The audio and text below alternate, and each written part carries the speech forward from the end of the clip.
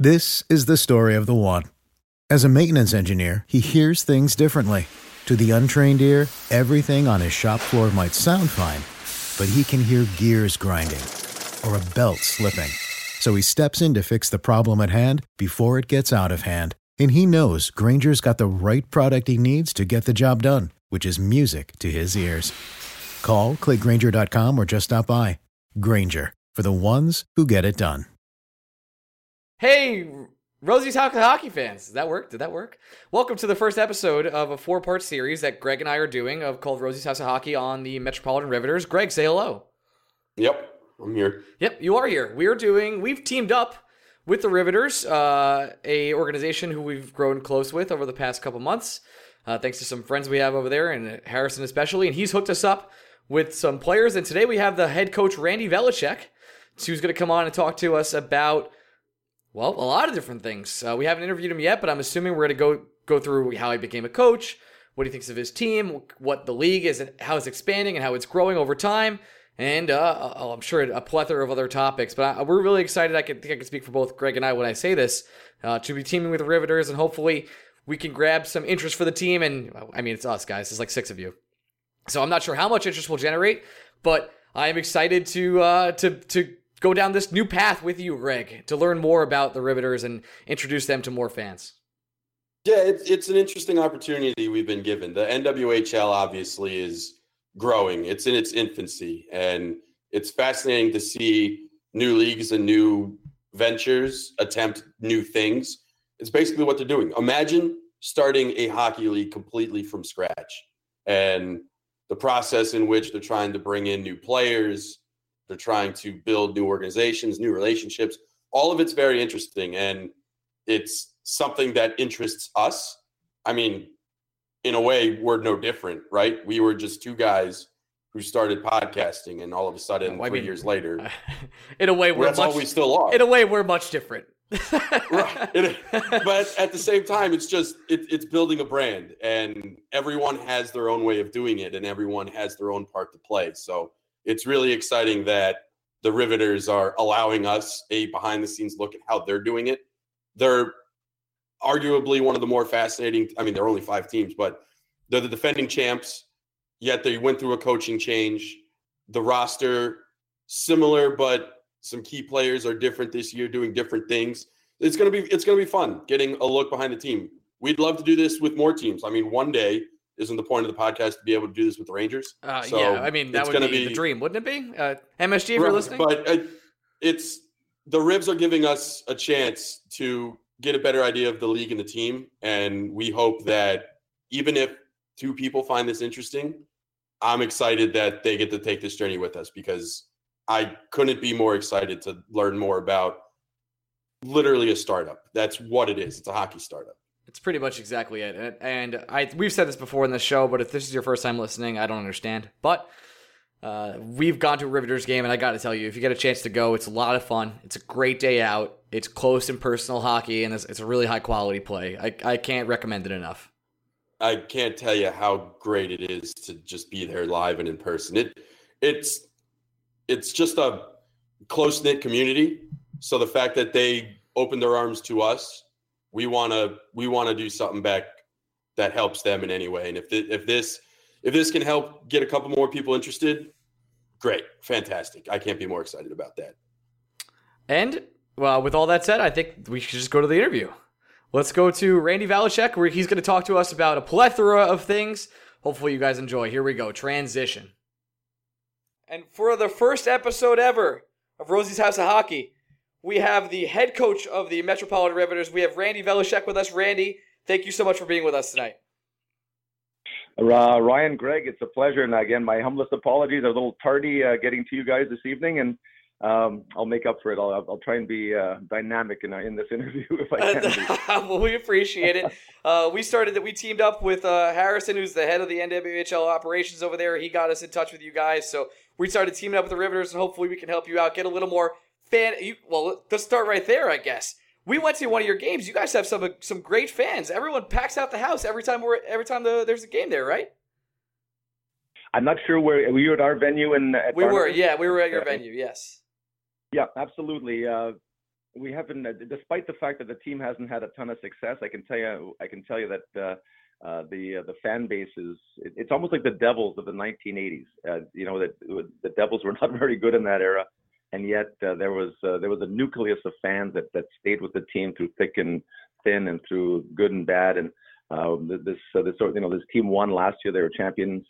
And this year it hasn't been exactly the same story, but the fan base has been absolutely super loyal, vociferous, and we actually played one game in the Devils venue in the Prue Center, and that was very well attended. It was against a Minnesota team early on in the year, and despite the, I don't think the fans really look at the record. I think it's the product and what the players are bringing to the table. And I can tell you this from having been involved in pro hockey and amateur hockey and college hockey over so many years. I'm 57 years old. I can tell you the product is it's fun to watch. It really is. The girls give everything every time they're on the ice, and there's a dynamism that exists, and especially some of the players are more recognizable to the fans, the ones that have been around the longest. And they, when you only play 16 games, 6 or 8 of which are at home, if you're not ready to play your home game, there's something wrong. It's like an NFL football game. You're all pumped up because you've been waiting all week to play. Randy, before we get too deep into your role with the team this year and how unique that is, I'm always curious to ask any coach, when did you ever have, you must have, right, had that moment where you realized, oh, damn, whenever my playing career is over, coaching might be up my alley? Do you know if there was one instance where either you or a teammate or another coach said, Randy, you got a future here, man. You just got to explore it? Do you guys remember Jim Schoenfeld at all? I don't know if you recognize the name. Jim Schoenfeld played for the Buffalo Sabres. He's a little bit older than I am, and he's early 60s. He's the assistant general manager right now with the New York Rangers. Jim had a long coaching career, a long playing career. He became the coach of the Devils at a pretty young age. He couldn't have been more than in his late 30s, maybe early 40s. And I remember I played with him for 4 years. He coached me for 4 years, and he told me one time, and he was a player's coach. He and I spoke. We became pretty close, and he was a pretty cerebral guy. And we'd have conversations about just the game overall, just like life and things. And he played probably 700 NHL games, but he told me that the high you get from coaching is a greater high than you get from playing, and especially when you win. And that's something that I didn't really believe it until I stopped playing, and then I had an opportunity to coach at the amateur youth level and the high school level, and I'm experiencing it, and now with the professional girls. It's the absolute truth. Putting a game plan together and watching what you put on, whether it's through video or whether it's something you talk about before the game, or whether you're putting it on, where you're practicing it all week. When it all comes to fruition, there is something to be said about the high of winning a game, and whether it's your 10th win or your 1,000th win. Jacques Martin is a friend of mine. He's an assistant coach right now with the Pittsburgh Penguins. He was a head coach for 4 or 5 different NHL teams, and he and I stay in contact. And we have the same conversations, even though I've never coached at the level he's at right now or has been at. It's that same thrill of victory exists for the coaches. It does for the players, and I think for the coaches it's even more so because it lingers. For the players, you sort of play and it's over with. You go home, you go with the guys or whatever it is, or the girls, whatever it is. But for the coaches, they sit and they do the video, they do the breakdown, and yeah, that's pretty much how. I never thought I was actually going to be doing this. My arrival with the Riveters was sort of late in the game, but it's been to date, it's been one of the best experiences I've had as a coach. So to follow up on that, I've read, or correct me if I'm wrong, you're also like the general manager of the Riveters while also being the head coach. So do you do a lot of the scouting also? I'm assuming that's a lot of different tasks to handle at the same time. How do you go about handling that? Well, there's 5 teams, and this is Ryan, by the way. Yes, this is Ryan. Yeah. So there's 5 teams, and we're all by default. We're all 5 of us coaches are sort of general managers, because we did have a draft a couple of weeks ago, and really the only way you can base your selections is on either making phone calls, watching video, and basing your assessment of talent on those 2 components. So in my case, Mark Johnson is a former teammate of mine. He coaches out in Wisconsin and has been there a long time, and I was able to get through to him, and we'd have a half hour, 45-minute conversation about some of his players. who would potentially have interest in continuing their career there. There is a Wisconsin Badger pipeline with the Riveters. We have 3 players that played out there. So that's one of my first phone calls is somebody that wherever some of our players may have played, Boston University. I'm trying to think RPI. Trying to think who else we have. Harvard, the Harvard coach, the Boston College coach. So those are phone calls that it's sometimes a little bit easier for me to make them simply because I've played in the league and some of these coaches that I either recognize their names or they recognize me, and it's a lot easier having a conversation with somebody that has a hockey background than maybe it's somebody that doesn't. So that that has actually been part of the fun part as well. So the 2 or 3 weeks or month previous to the draft, I was able to get in contact with some of the coaches and I either have conversations and either with the head coaches, assistant coaches, and in some instances they sent video, so I got a chance to watch some of the young ladies play. So I never really had a chance to actually watch any of our draft picks play live, but I was in the aftermath. One of our draft picks plays at Merrimack, and I had a chance to watch her play against Princeton about 2 weeks ago down in a tournament that was being played at Baker Arena. So I got a chance to watch her play and say hello. And so from that perspective, the so-called general managing duties are they're interesting. And it doesn't only involve the draft; it involves making trades. We traded for a goaltender recently, and again, it's sort of it's part of the allure of coaching at this level, and with this professional league. Randy, to bounce off that a little bit, you have one of the more interesting jobs in professional sports, whereas you're taking over the defending champion. And I can count. I think I can count on one hand the amount of times I can name that has actually happened in any professional sport anywhere. What are some of the challenges you've seen? Just you're walking into a new environment. This is a nucleus that has basically been together through thick and thin the last couple of years, and they're coming off accomplishing the ultimate feat. That alone has to be challenging for you to be new and be like, here's what we have to do in order to get back there. Touche. It certainly walking into that locker room for the first day and even for the first month was certainly it's a challenge. The girls, our players, I'd say that there might have been 4 or 5 that moved on, but as you mentioned, Greg, the nucleus was there, returned. The goaltender, pretty much all 6 defensemen, the 2/3 of the forwards, and certainly the key players, the go-to players from last year were all back. And it's certainly, first of all, getting to know their tendencies, getting to know who they played with. Chad Wiseman, who was terrific. He was their coach for the 3 previous years. He won a championship with them last year. He was an incredible resource. I was able to speak to him on multiple occasions, and he gave me a real insight into, who did what the previous year, and, how to coaching professional women is certainly a little different than what I'd been accustomed to, and I never coached professionally. Number one, Chad had I'm not sure if he'd done it. He was playing over in Europe, but I think he did have some experience. But long story short, it was a transition for them to get to know me and me to get to know them. And my line combinations certainly weren't going to be what I saw things differently. I look at Rebecca Russo maybe a little bit differently than Chad Wiseman would have, and I look at our defense pairings. This is what I like because I'm a former defenseman, and I have the certain players that their styles appeal to me more than others. So really, the whole getting accustomed and getting acclimated was a challenge. But you know what? After it took about a month, but the girls have been the girls are open-minded. They understand the challenge that I'm facing, and they were very communicative and very helpful in making my transition probably as seamless as it could be. And obviously the record at the moment is something that it burdens me when I go to bed at night. But I think the players also realize that, there's extenuating circumstances that, we're playing in a league that the league is tough, and everybody plays the defending champs as if it's a championship game. So we're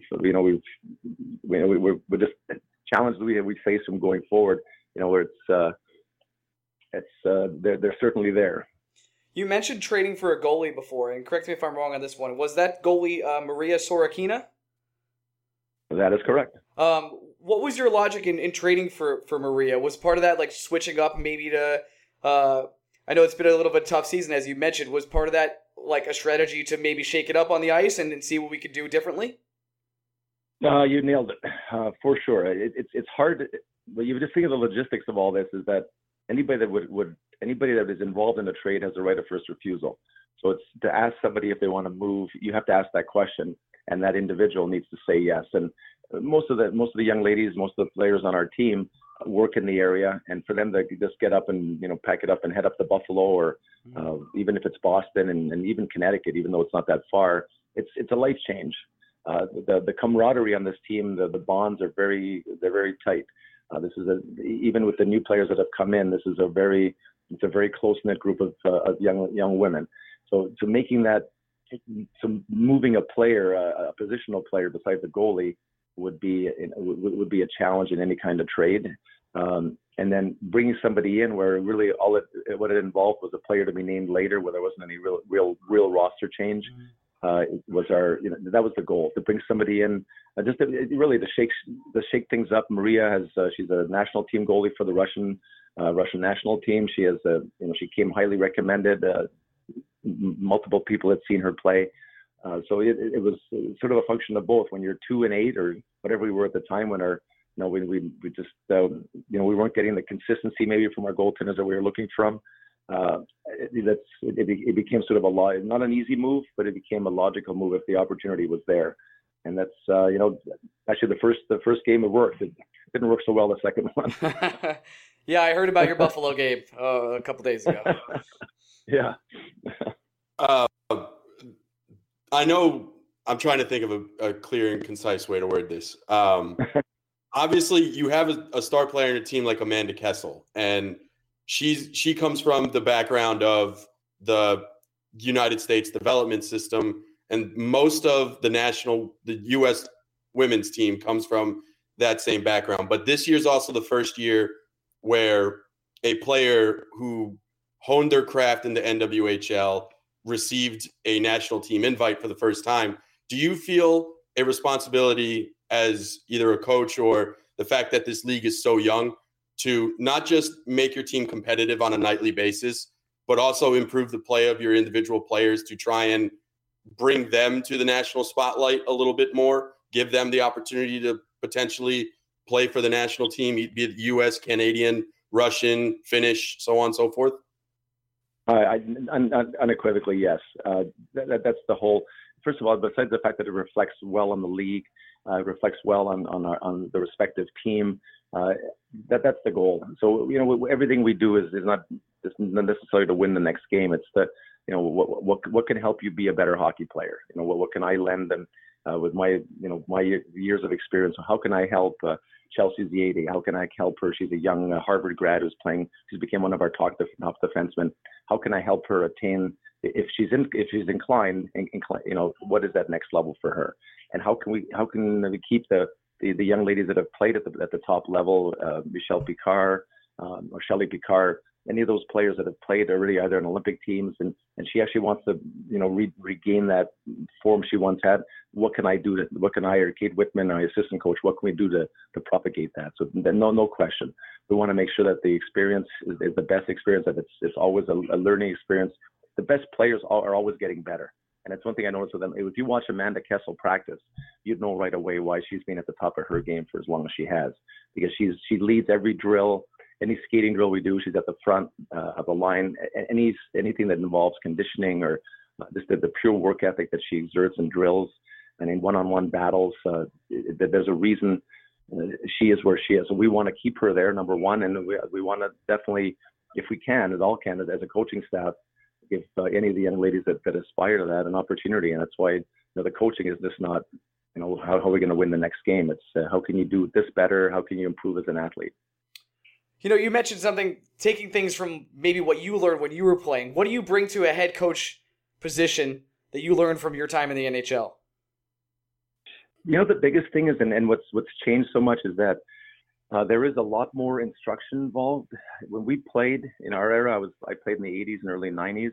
It was sort of assumed that you knew what to do, and that's changed dramatically. It really, I think Jacques Lemaire and Larry Robinson, who came to the Devils in the early 90s and won the first cup with the Devils in 95, that I believe sort of began the era of of really taking players, even veteran players, and trying to make them, always teaching them. And Larry Robinson was a great Hall of Fame defenseman. He won 6 or 7 Stanley Cups with the Rangers and played an incredible 25-year career.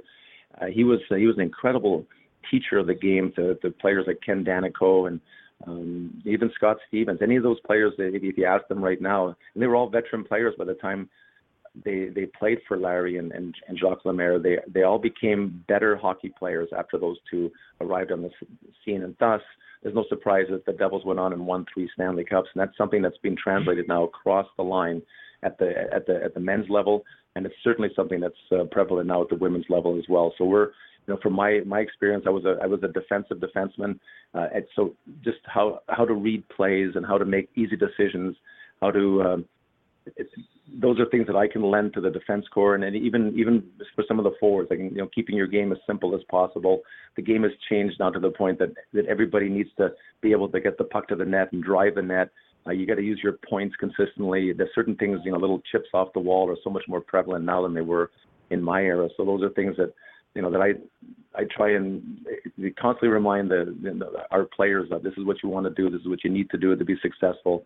So definitely I'm always trying to get those points across, and at the same time, it's a mental attitude. So much of playing this game, just from my my years at the pro level, there's so many. There are thousands, hundreds of guys that are as skilled as, maybe not as skilled as Ovechkin, but there's 1,000 guys out there that look like Paul Mary and look like some of the middle of the maybe not the elite NHLers, but there's a lot of guys just like that. But the reason that Paul Mary got there and so got there and others didn't is because how strong they are mentally, and that's something you try and bring across to your team, that you got to face adversity. You just don't mail it in when you're down a goal or you've lost 3 in a row. That there's certain ways you approach the game that'll help you be successful, and a lot of it is your mindset. So between the two, between what can be taught on ice and what can be brought across as far as the mental toughness, you try and as much as you can, you try and bring that to the players that are willing to listen. Randy, you mentioned earlier that there's some seasons on your legs. You're 57 years old. I think that makes you about 3 years younger than Mark Stahl. Any chance you can still skate up for the Rangers, because they can use the help? You know what? It's interesting how your the skill set erodes very quickly.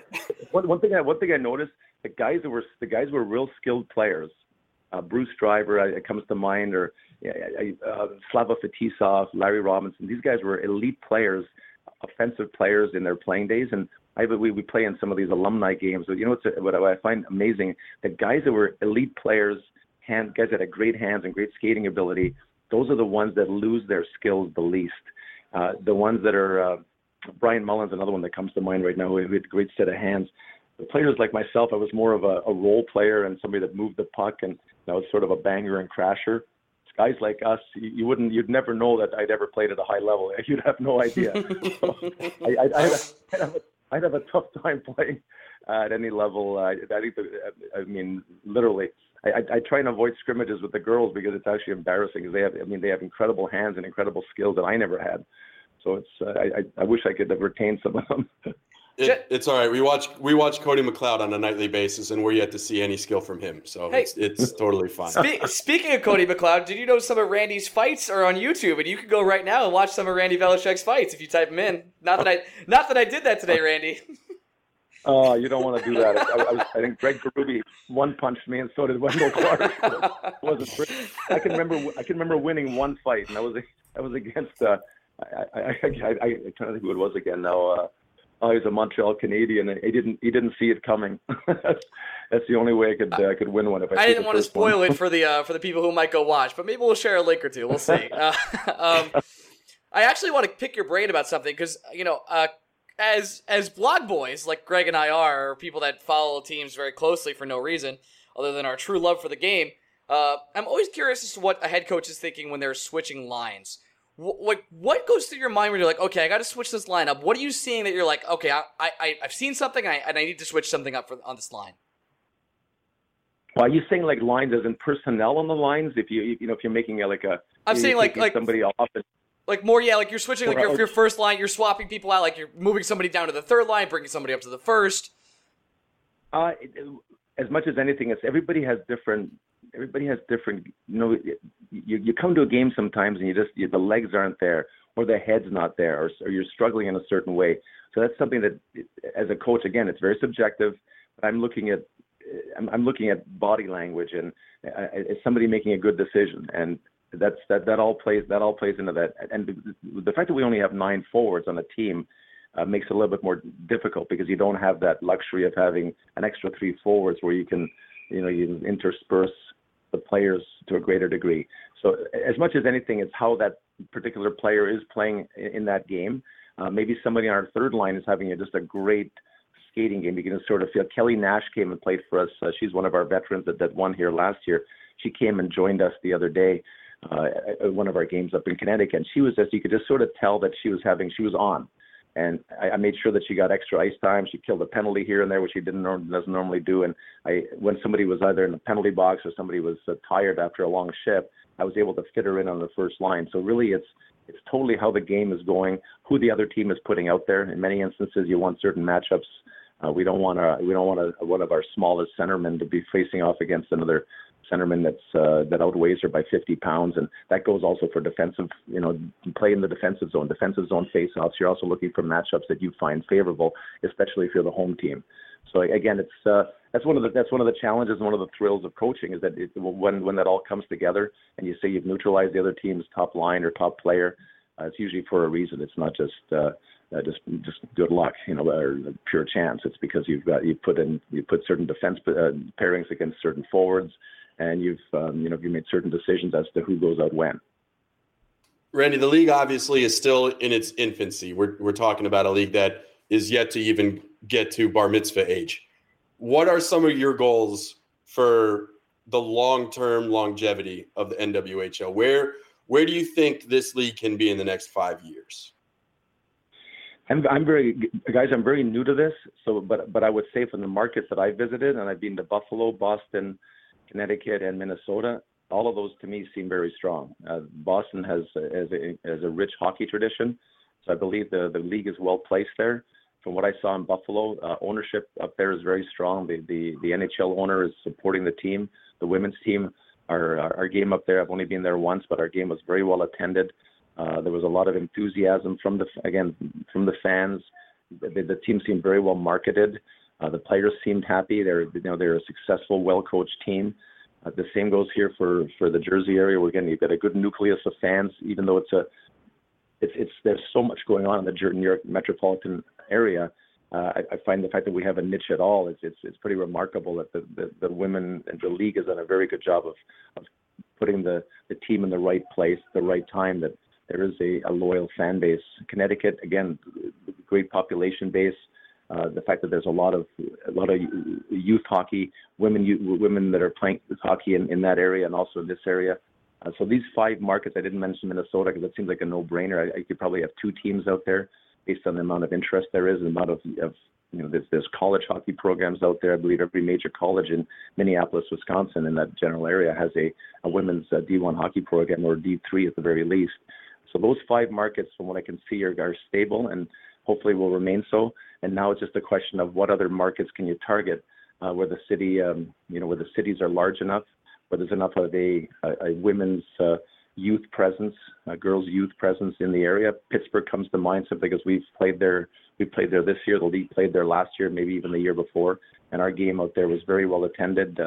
Certainly when I was there this year, and I heard the same last year. So there would be a potential 6th market, and then a 6th team, and then the Canadians at some point, I'm suspecting, are going to have to get involved in this. And again, I don't know a lot about what's going on internally, but I can imagine that having a Toronto or Montreal and any of the big 6, original 6 teams involved in some capacity would be the next logical step.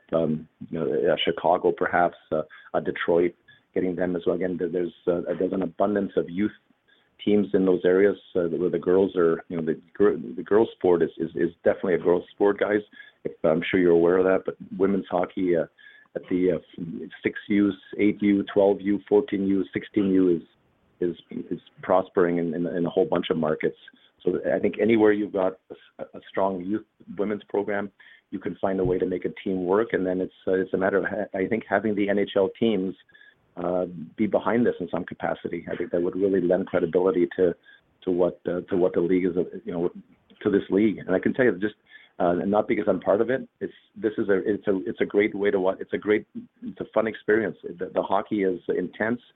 You're only playing, it's become different in the men's game, which I think has become sort of, in many ways, almost, I don't want to say run of the mill is the right word, but it's become very predictable. I'm not sure you guys are watching enough NHL hockey, but I find it's really hard to know the difference between the third line player on the Devils and the third line player on the Anaheim Mighty Ducks. They all play the same way. Whereas when you watch Rebecca Russo come down the ice, it's her. She's like Yvonne Cormier from the Canadiens in the 70s, and Packer, who's one of our players, she plays like Phil Esposito. She has her own style, and Kessel has her own style. So I think you really see that in the women's game, where there's a lot more individuality, and that's something that I believe the fans latch on to, and that's where I believe the growth will be, is identifying these marquee players and marquee styles of play, and making that getting it out there. I was going to ask you, who are the players to watch on your team outside of Amanda Kessel, but I feel like you just answered that question. Yeah, to some extent. I would say definitely Rebecca Russo and Erica Lawler.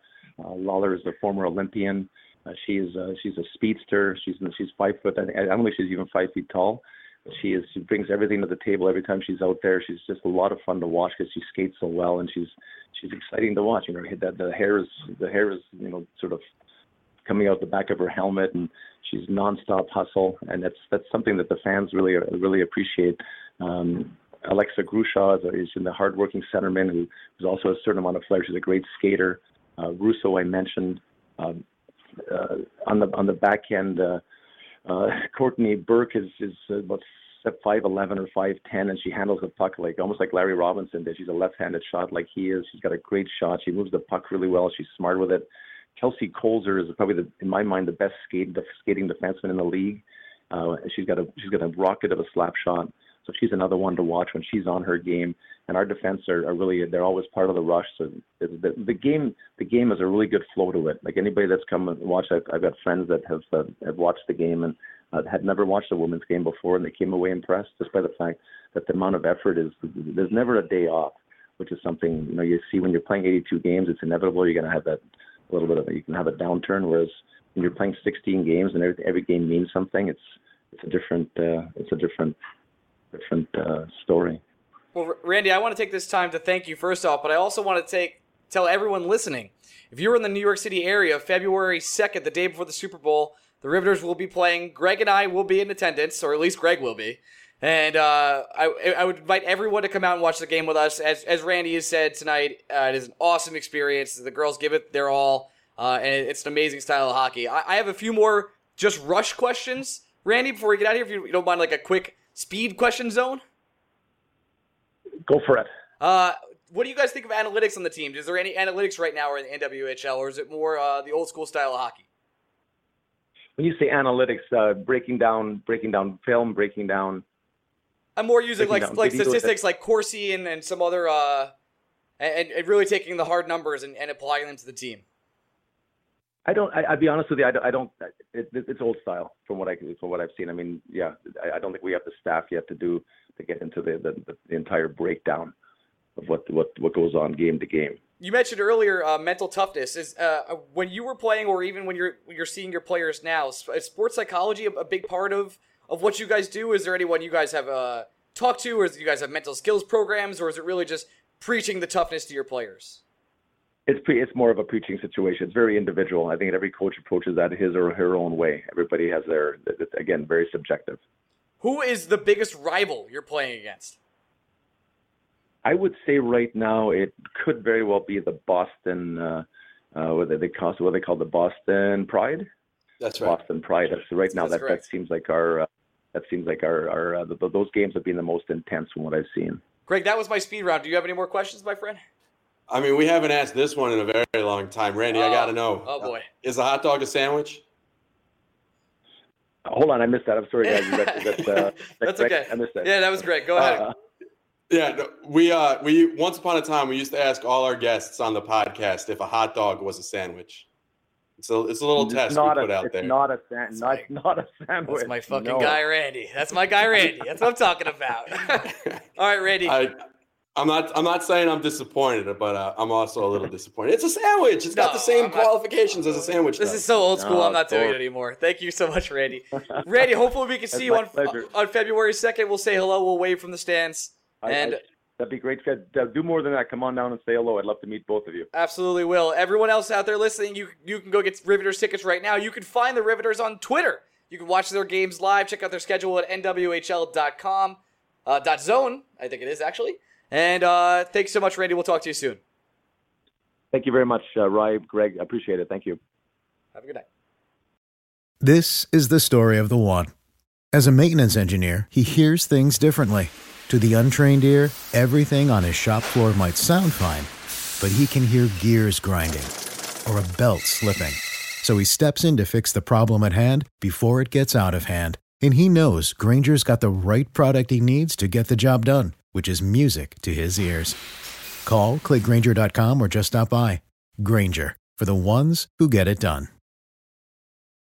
When you need mealtime inspiration, it's worth shopping Kroger, where you'll find over 30,000 mouth-watering choices that excite your inner foodie. And no matter what tasty choice you make, you'll enjoy our everyday low prices, plus extra ways to save, like digital coupons worth over $600 each week. You can also save up to $1 off per gallon at the pump with fuel points. More savings and more inspiring flavors make shopping Kroger worth it every time. Kroger, fresh for everyone. Fuel restrictions apply.